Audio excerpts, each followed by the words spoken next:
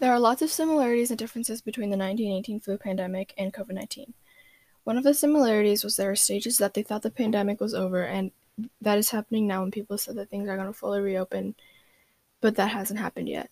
Something different between the 1918 flu pandemic is people were really panicking and some of them tried to make their own medicines, but I don't think people are doing that now with COVID-19.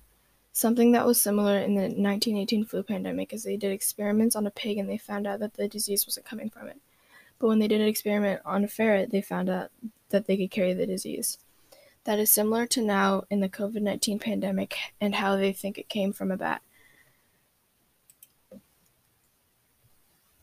In 1918, they said that they think masks don't work and they weren't forced to wear them everywhere.